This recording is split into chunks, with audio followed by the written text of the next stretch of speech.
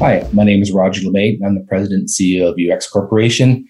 We're one of Canada's largest uranium and junior exploration and development companies with probably the only real wide portfolio that's going to be sustainable in the uranium space over the next couple of cycles.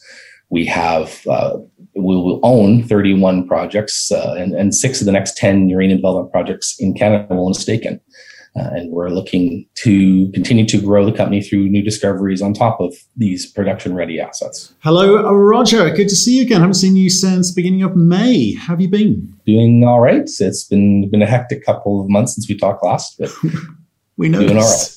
We noticed. Well, that's why I want to talk. That's why I want to talk, because last time we spoke, you had announced the JCU deal and the intent to do the JCU deal, and it's been a bit of a tumultuous roller coaster affair, and I think people are curious as to how that all played out. Well, we kind of know where you got to, but I wouldn't mind looking at the journey to where you got to, because there's a lot of moving parts there. So if you're up for that, maybe we can talk about that first, and then we'll get on to what's going on the ground, drilling, etc., etc.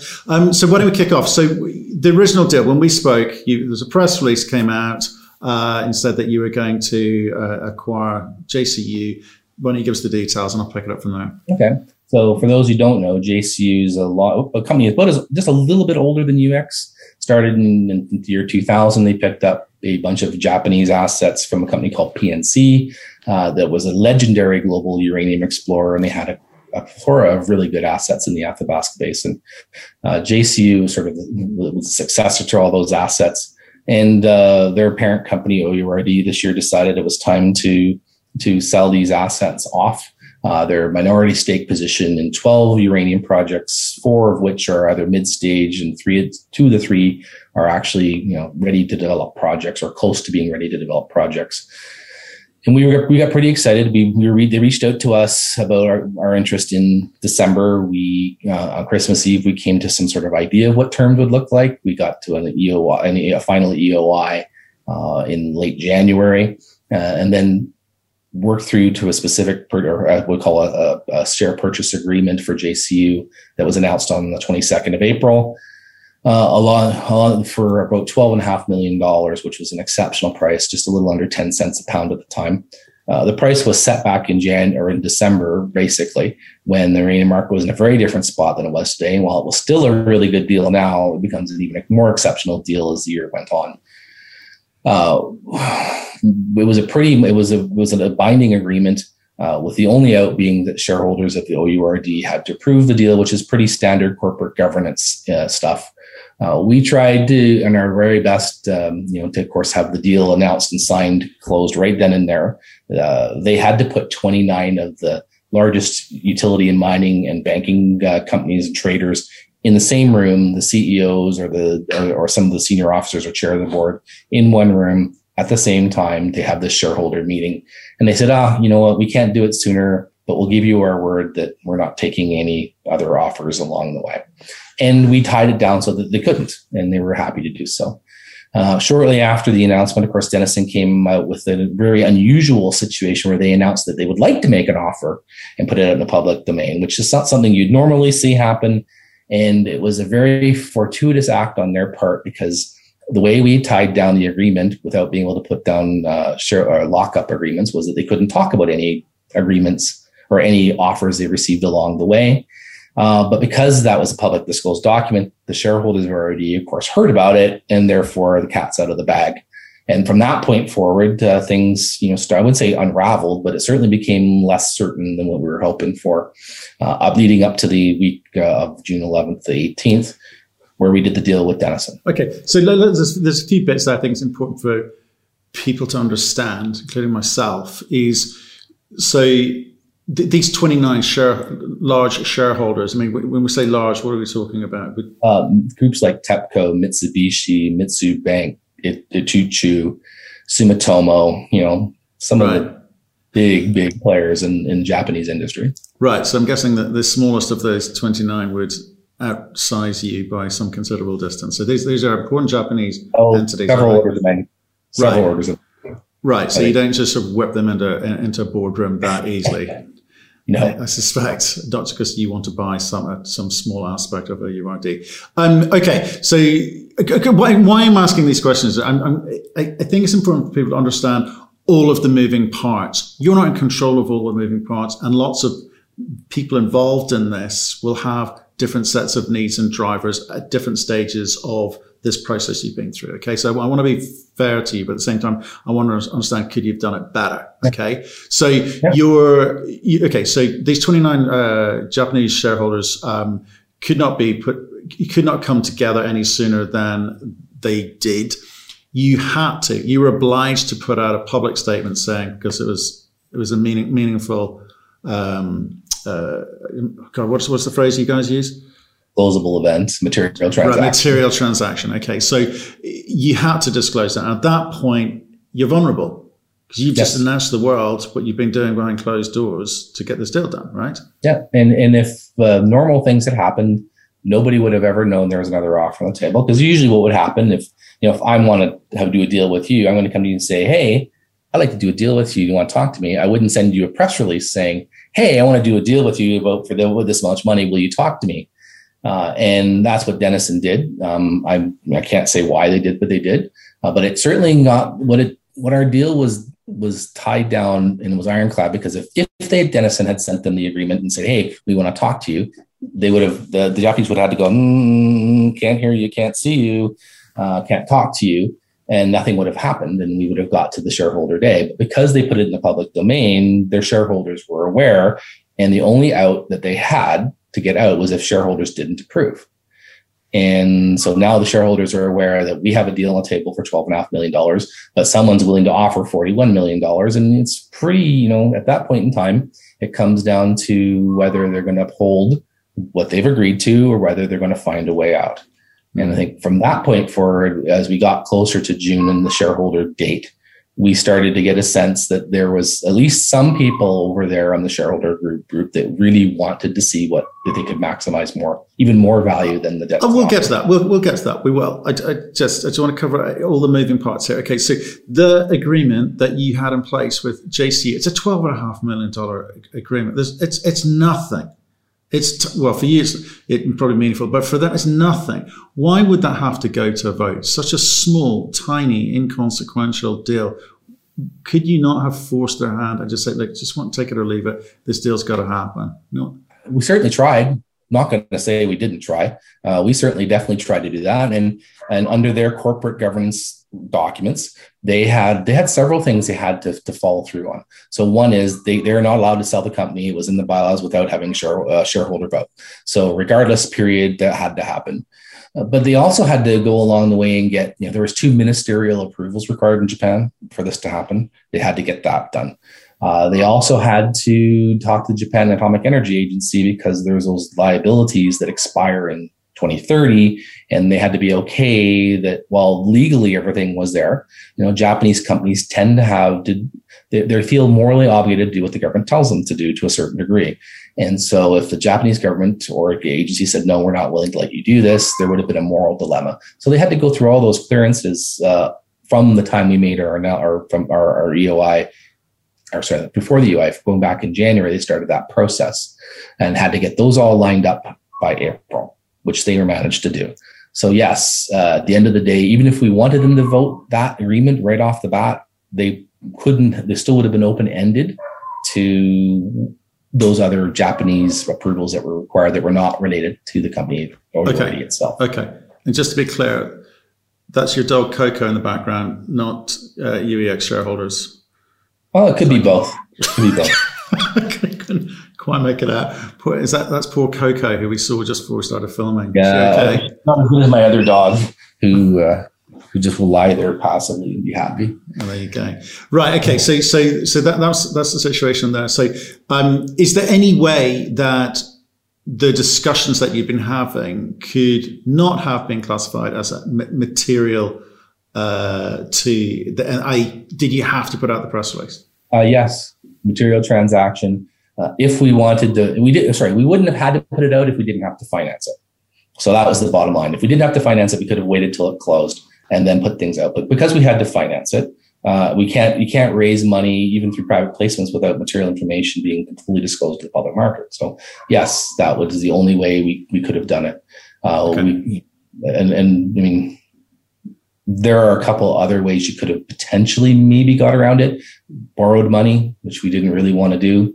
At the time, we're not a cash flowing company, so we could have borrowed money, and it would have been a gray area subject to Securities Commission's approvals, whether we had to disclose it. So chances are 95%, even if we did that, we would have had to disclose it anyway. Right. Okay. And then with regards to, I mean, then the cat's out of the bag. Denison's been made aware because you've issued a public statement. You said in your public statement that JCU, you'd been in discussion for months, and I think it was well known that they've been looking to offload for months. So why did Denison only just figure out that what was going on? Well, I don't know for sure. Like from our discussions with them, is that they were not offered the opportunity to bid on the company. I mean, I know there was at least 3 other companies that had an opportunity. I don't know why they weren't given the opportunity to bid. They certainly know each other really well from the time of Weeder River, and they're in 4 other joint ventures together. There is a history there, and it wasn't the best history, but at the end of the day, we have a really close relationship with them over time. I go back with OURD and JCU since 2003-04. Managed their joint ventures when I was at Cameco for many, many years, including Millennium. So they know us really well, and I know that they offered them up to some of the bigger companies out there, and for some reason either they didn't move fast enough or they didn't get it. But when we made our first offer, we gave them what they wanted and a little bit more. Okay. Again, we'll come back to that because that was an extraordinary deal. We're certainly looking at today, what was eventually paid, that was an extraordinary deal. So Denison played it the only way they could. They had to make a public statement. They didn't know that though. I kind of like it, but they were in the centrifuge blindfolded and came out and had to thread a needle after walking into the centrifuge. They did it and they did it right, but they didn't know they had to go that way. Oh, that's interesting. Right, because I know JCU they couldn't talk to anyone. You made sure of that in your agreement, but had Denison tried to reach out and have a conversation with their JV partner about this sale? My understanding was that the first news about their interest was the press release they put out on I think it was the 5th of May, give or take a day. And right. they hadn't had discussions before that, or certainly that's what the Japanese told us, and I have no reason to disbelieve that. Okay. Well, it seems strange to me. They've got 4 JV projects, and they decide to. You said they know the people concerned. They could have picked up the phone, but they've gone straight to public press release about we're interested in buying you. It's odd, isn't it? It's definitely odd, and I have my thoughts on that, which I will keep to myself, I'm afraid. Okay. We'll just speculate. Okay, so they did that. At which point your options just shrank, okay? Because OURD, according to you, those directors represent shareholders of OURD, hold the majority of the shares of the OURD. UEX is confident that the shareholders of OURD will approve the UEX agreement. That's what you put a statement out saying. So you believed because you had this agreement, it was cast iron, and there was nothing that Denison could do. But it didn't turn out like that. No, and because we had the agreement and the things that were in it, at the end of the day, while I'm sure the Japanese will disagree with us, we think, there was a possibility. We were pretty comfortable saying that they had violated pieces of that agreement. But knowing and proving are 2 different things. And at the end of the day, when we get to the finish line, I'm certain that we could have gone the legal route and got what we agreed to. But at the end of the day, I'm not sure. It was not certain. That's that. The only thing that's certain was it wasn't certain. Trying to get those companies to tell you what they do know and don't know. And in today's age, it's very easy to have a discussion that's not necessarily documented in the public domain. So we just didn't feel that we wanted to tie up our management team, our board, our capital, and raise money from shareholders to fight a legal battle when the option was to go 50-50 with Denison and get these assets at 42 cents a pound, which is still an exceptional price. It gives us immediate access to the next 3 development projects in the Athabasca Basin. And yeah, while we like to own a bigger percentage of it, we're still getting access to it, and it puts us into that firmly into that developer category for sure. Yeah, and it's interesting. Actually, I mean, I think that's a point worth making and saying it loud is the fact that once you go legal with these things, the costs are ridiculous. And we're talking 2, 3, 4 years. That's even if it goes well, right? So I get you didn't want to be distracted, and you didn't want to, because you've got a business to run, and that makes sense to me. Okay, just want to say, because we as part of our weekly uranium show on Crux Investor, we talked about this. It's this sort of sequence of events, and what we concluded after the Denison press release came out was like, here are 5 options, but the most sensible is a gentleman's agreement. It would be expensive and foolish to do anything else. And at the end of the day, I think I heard that on day one. I didn't necessarily disagree with that. I think until we got closer to the finish line, we were comfortable. When I say comfortable, we were never comfortable after you hear about nothing like that. I think our financial advisor at Sprott said it best that most people don't act against their best economic interests. So that's going to be a tough one. But I think our team thought there was still a really good chance till we got within that week and a half, 2 week period away from the shareholder vote that we were still on top, and only when the wheel started turning at the Japanese end and we started having we had 3 times a week discussions with them from April on, but the narrative started to change, and that started to make us extraordinarily nervous. Well, let's talk about exactly what you mean there. You're saying, and I think Sprott's comment is right. When money's involved, people do strange things. So if there's more money on the table, it gets shareholders to thinking, right? So 12.5 million just became 41 million. Why can't it become 100 million, et cetera, et cetera? There's now competitive tension. There's discussion in the marketplace. Is that the sort of language you were hearing from the Japanese side? Was that problem? Oh, absolutely.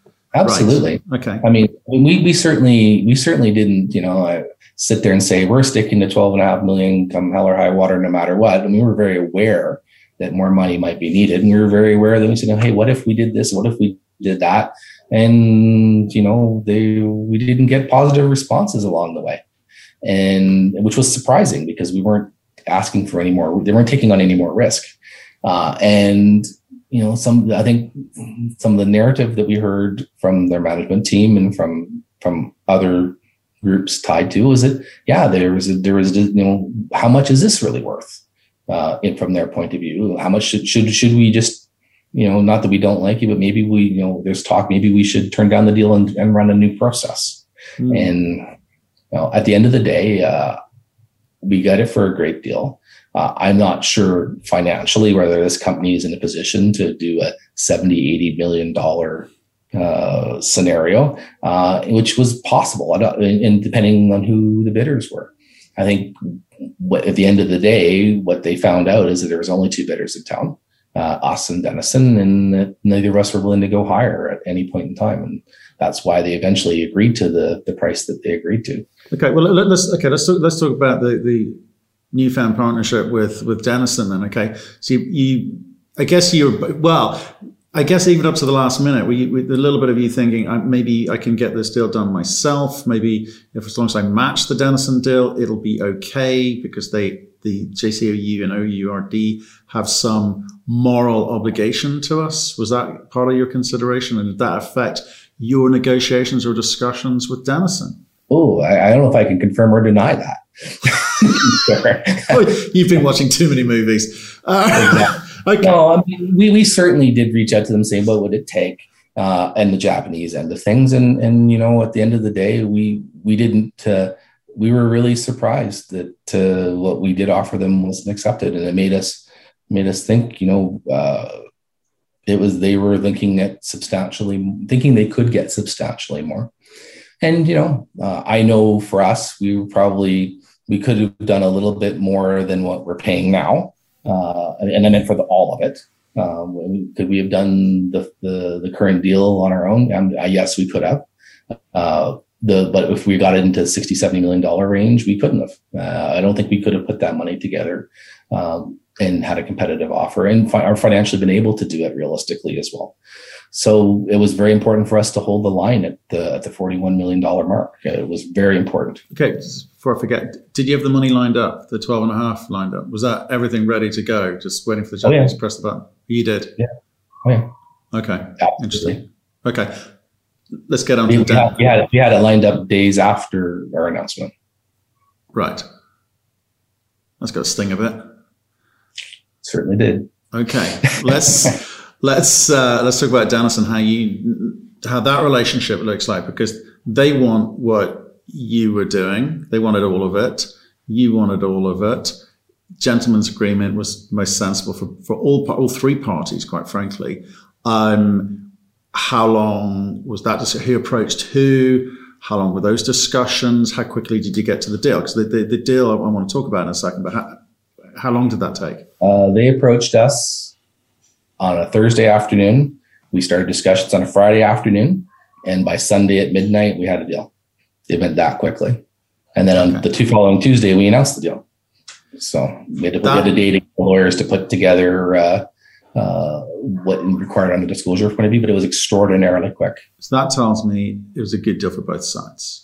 Yes. And both sides left something that the other side wanted, and both sides didn't get everything that they did want, but they got key things that they did want. So was there any other split than 50-50 on the table at any point in time? No, on either side. Certainly we didn't want to be the minority partner after doing all the work that we've done, nor do we want to be in a situation where we're already in a minority stake ownership position with these assets. We didn't want to be in a minority stake of a minority stake. And I think they were very much the same way. So 50-50 isn't always the optimal scenario, but in this case, it was the optimal scenario today. And there are provisions for financing in the future. We're going to finance through issuing shares privately to the two shareholders. And if someone decides along the way that they don't want to participate, then there's a dilution ability. They're very much like in a joint venture. So but I don't think either party has an interest in diluting anytime in the near future. I think the assets that both parties think are near and dear to each other are ones that we want. Of course, Denison's Wheeler River is really important to us. 5% versus 10% for us in direct interest. A little less so, but having access to that shorter term production is important. The gem for sure for us, and I think also for Denison, is Millennium going forward. That's with Cameco's next development project. Neither party wanted to be in a different control position than that. We've put provisions in the agreement because both Denison and UX are operators of JCU projects already through joint ventures, us at Christie, them at Wheeler and at Waterfound, that neither could deadlock the other.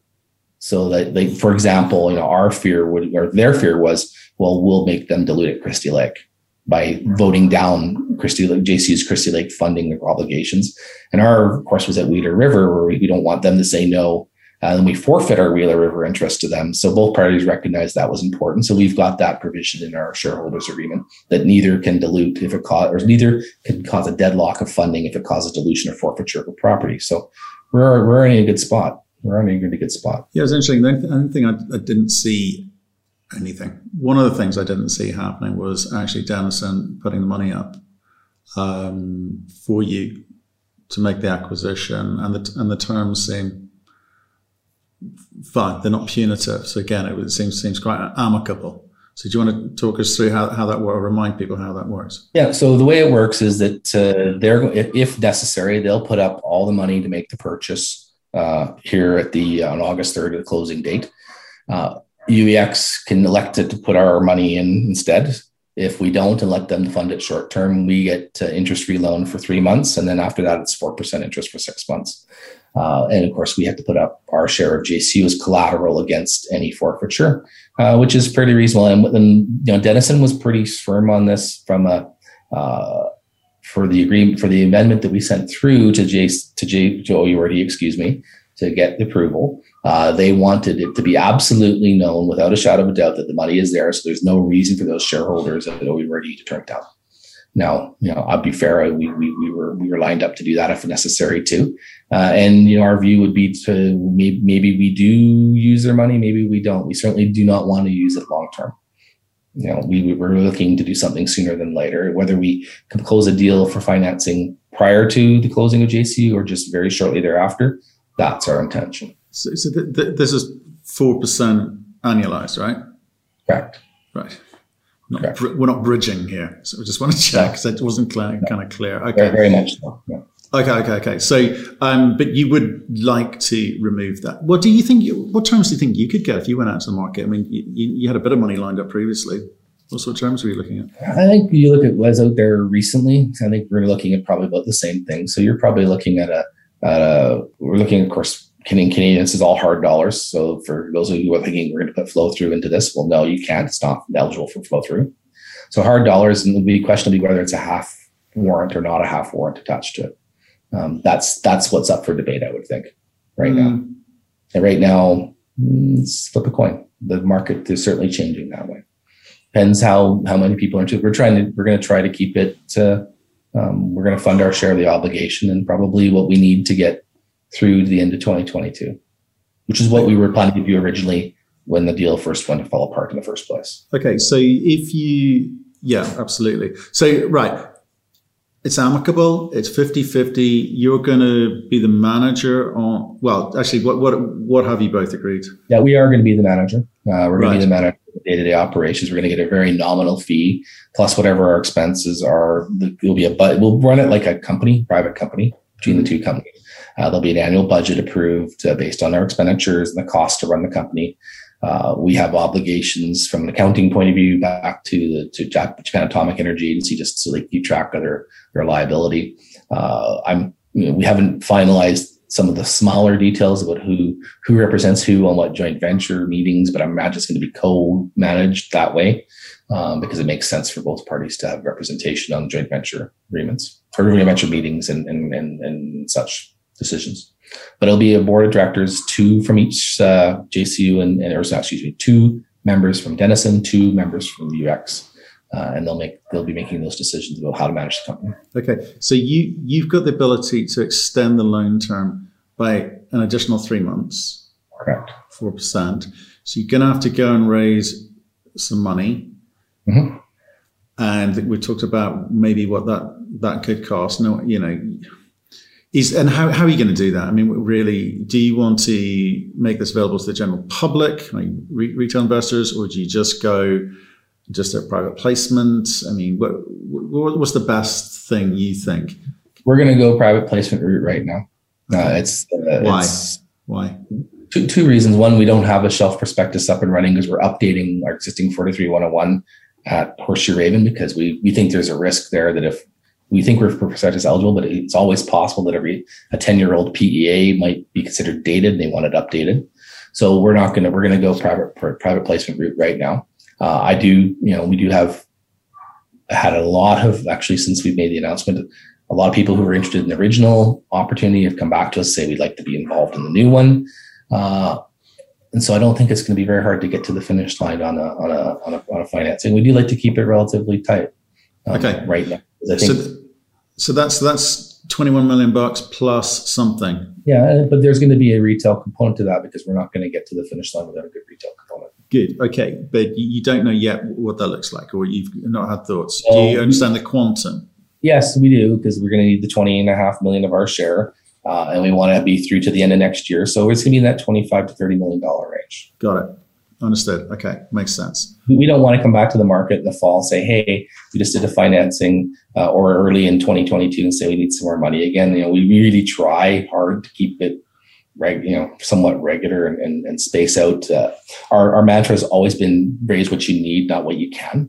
I know that's a little bit different than most companies out there who take money whenever they can, but we're just looking at it saying we need somewhere in that quantum to get us through to the end of next year. JCU will come with some money in the pocket as well to help pay some of their expenses through to the end of the first quarter of next year. But we do have some things we want to do in UX as well. So what are the other opportunities now that you are effectively a partner with Denison on some projects, some assets? Are there other opportunities in terms of their portfolio, your portfolio, in terms of being a little bit more collaborative, where you just looking at each other through clenched teeth. Well, I certainly hope it's not the clenched teeth angle. I do know short term, and I'll say the next 12 months, that JCU, no matter what, is going to remain empty, period. And so we're going to manage that short term. So the idea that we're going to split it apart tomorrow, probably not the case. And the key reason why is those liabilities that expire in 2030 with the Japan Atomic Energy Agency. If we liquidate JCU's assets, it'll trigger a payment to that liability, which is about $34.5 million going into the year. If we just let things run out over time, they expire. And it's basically a royalty agreement, right? If you recall, we pay 10% of free cash flow after recovery of all costs. And right now, we only see Wheeler River getting to production, and we're going to come nowhere near paying that liability. So at the end of the day, we don't want to trigger a liability that we don't need to pay. However, there's once this deal closes, there's an opportunity for JCU via Denison and go back there and say, here's what it's going to look like. Here's what you're going to actually get out of the deal. Will you allow us to buy you out and remove the liability? And then all the gloves come off. And we can do whatever. Both parties could split the assets. They could sell the assets. They could do whatever they want. But right now, it's pretty restricted in the short term. Okay. And you've indicated that having even 5%, not the 10%, but even 5% is important to you. Again, just explain why that is important. Well, when you look at what the Canadian uranium landscape is going to look like in the next cycle, Wheeler River is up there as one of the top 3 projects going towards development. So we're going to own a piece of that. Yeah, we would like to own 10% of it. Sure. We'd like to own 100% of it. Sure. But we're going to get 5, which is better than 0. And we're going to own a 15% direct stake in Millennium, which is Cameco's development project to replace Cigar, which will go in the next cycle. So it makes UEX, while we're not a large producer, it'll be a producer in the next cycle. And that's really important for us. We think that's really valuable. But why? Apart from the cash flow, why is it important? It also changes the company's focus to being more of a developer and producer, as opposed to being, while we have a great portfolio and a long-term sustainability, it focuses our energies on the back end of the mining cycle and gives us opportunities to see partnerships on the front end of the cycle with all our vast portfolio of assets. We don't have to keep them all in good standing over the long term. We can let a few more of the better ones go to let people work them and do some deals on them. So yeah, we'll be looking at doing that. And Matt, if there's anyone out there that wants to talk to us about opportunities, we certainly have an abundance of them, and would be flagship entries for most of our peer companies into the basin. So yes, we want to be a producer with sustainable or have access to producibility. These assets also would be, if you're not looking at saying we want to be a producer, you always look for the price. The time is right. If someone were to come and talk to us, it's a great portfolio of assets to bring into a new company. So if you want to be, hey, Rio Tinto, if you're interested in talking about becoming a basin player, there's a portfolio. If it's a U.S. Or Australian ISR producer who wants to get access to the basin, here's a portfolio of assets. So I think it gives our shareholders the maximum opportunity to see value, whether it's going to production status, whether it's a someday sale asset basis or consolidate or further M&A. It just creates a greater, more valuable company. For sure. But I want to dig into that. I want to help people understand why this is important. Because like you said, it's why I said apart from the money, because revenue is one thing, but it doesn't give you the status, because you could just sell your 5% to Denison, quite frankly, and there's a whole bunch of money, and that would allow you to carry on with your exploration type work. Your concern, or the opportunity you see is to change people's perception of your company as from exploration to producer, which allows you to have different conversations with who? With, one, institutional investors that are looking to play, the bigger companies. We give us the bigger funds, I'll try to tongue tie myself here, who need farther advanced production level ready assets to be able to put money into them, as opposed to being straddled in the middle where UX has been over the last couple of years with being too small for those big funds like your Fidelities of the world, but being bigger than sort of the smaller boutique funds that would go into some of our smaller peers. And so it's about jumping into that next category. When you look at our bigger peers like NextGen and Denison, they have a very different shareholder base, because they can tap into that, whether it be in London, whether it be in New York, et cetera, or even in Toronto, some of the bigger funds.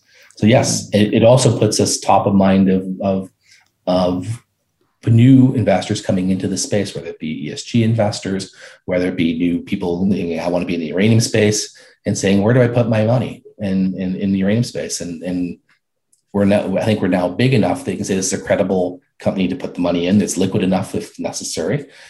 It also provides, for those who aren't as familiar with the space and don't want to be tied to a single project, here's a portfolio of opportunities that gets you in at probably a lower cost than it would be to get into those other companies. When you look at where we're trading today, we're trading at about $1.20 Canadian per pound market cap.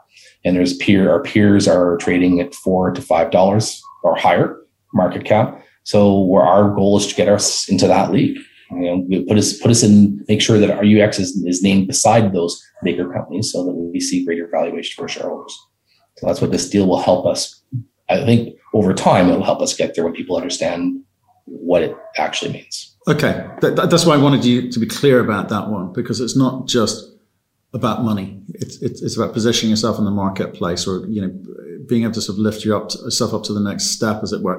Can I just on Wheeler, this 5%, what does it actually mean? Not in terms of status, but in terms of, are they going to be delivering, there's your 5% of ore, there's your, we've managed the whole thing, there's your money. What does 5% actually mean on the balance sheet? On the balance sheet, it will mean they're going to get ore or concentrate. Now that's going to be in JCU's pocket. So then the shareholders will have to decide what to do with those, whether it be dividend out, which is probably the case. Or we could sit there and say, okay, operator Denison, you sell our share for us and just send us the cash. It gives us an option to go either way. Okay. Now I wondered where that would go. And if you did decide to sell 5%, what do you think 5% is actually worth? Not what you guys just paid, but what's the reality? Cash? Well, right now, Denison's Wheeler River project is being valued at about $6.30 a pound Canadian. Wow. So you give a discount to that because it's a minority stake. So is it $3 a pound? Is it $4 a pound? That alone is better. $3.20 is our break-even cost for the entire purchase of all the assets for our share. So we think it's worth almost 150% of what we're paying for the entire assets. Okay, what else have I got for you? I'm just trying to think. I think we've probably burned up enough time today talking about this that you should come back on and tell us about what it's business as usual for you in a way. So we do need to talk about that. But when you do go to the market and raise this money, are you considering, because there's been a lot of money flowing here, a lot of shares created too, and some more to be created. Are you going to think about like a rollback at any time? Because again, the other part of this is, do you do what many others have done and, think about what your North American, investors can do? How do they get more access to a stock like yours? It's certainly been something we've talked about. When I look at us compared to our peers in the Athabasca Basin, our number of shares outstanding are very close. We're not the biggest or the largest. We're not the smallest. We're probably the third of the four when you consider NextGen, Denison, Fission, and ourselves. So I'm not inclined to do it for the sake of doing it just yet till we see where things go. If we have another future substantial transaction, then maybe we're there at the point where we do that. So yes, but it's something we're thinking about. We want to see where the summer takes us through to WNA before we make any decisions about that, because WNA tends to be the kickoff point for valuations going forward. So to do anything over the summer would be, I think, premature. Yeah. Okay. Well, Roger, let's call it a day there, because I think we've kind of exhausted this subject and exhausted you probably, and certainly exhausted your dog in the background. So why don't we arrange for you to come back on? Let's talk about Shea Creek and Christie Lake and our cobalt. You know that question was coming up. Let's see if I got 8 of them here. What you're going to be doing, because people are kind of keen to try and understand what your options are on it, because the game's changed. Everything's changed, right? Absolutely. Okay. When it comes to the cobalt angle, I think sooner than later, we want to see that partnered out or spun out, because it's a much harder sell to shareholders and to institutions to say, yeah, we dabble in cobalt. We're going to raise some money, but we want to put a couple $1 million of that into cobalt. I know you're into a uranium vehicle. I know there'll be people in here for the cobalt vehicle. We want to move that one sooner than later. So yeah, we have people looking out for us. Hey, if you know, and I think we're a little less patient than getting the absolute max value. We certainly want to get the value that's necessary for the spin out. But in terms of saying, well, we want to get 2017 prices for the spin out, probably not realistic. So yes, we were ready to let it float a little bit more than we were before because of where the company's at. Okay, brilliant. Well, I appreciate your time. So, you know, the interesting thing for me talking to you today is the change in tempo is clear. From when we started talking a couple of years ago, there was not much to do but sit back and kind of wait. I'd like the fact you've gone on the front foot. It wasn't the deal that you wanted, but it's still a great deal. It really is a good deal that you've done. I'll be interested to see if that change in tempo continues, if that momentum continues. But yeah, appreciate it today, and we'll see. Maybe come on next week, next 2 weeks, whenever you want. Okay, I'm happy to come on tomorrow if that's what you want. So you let me know.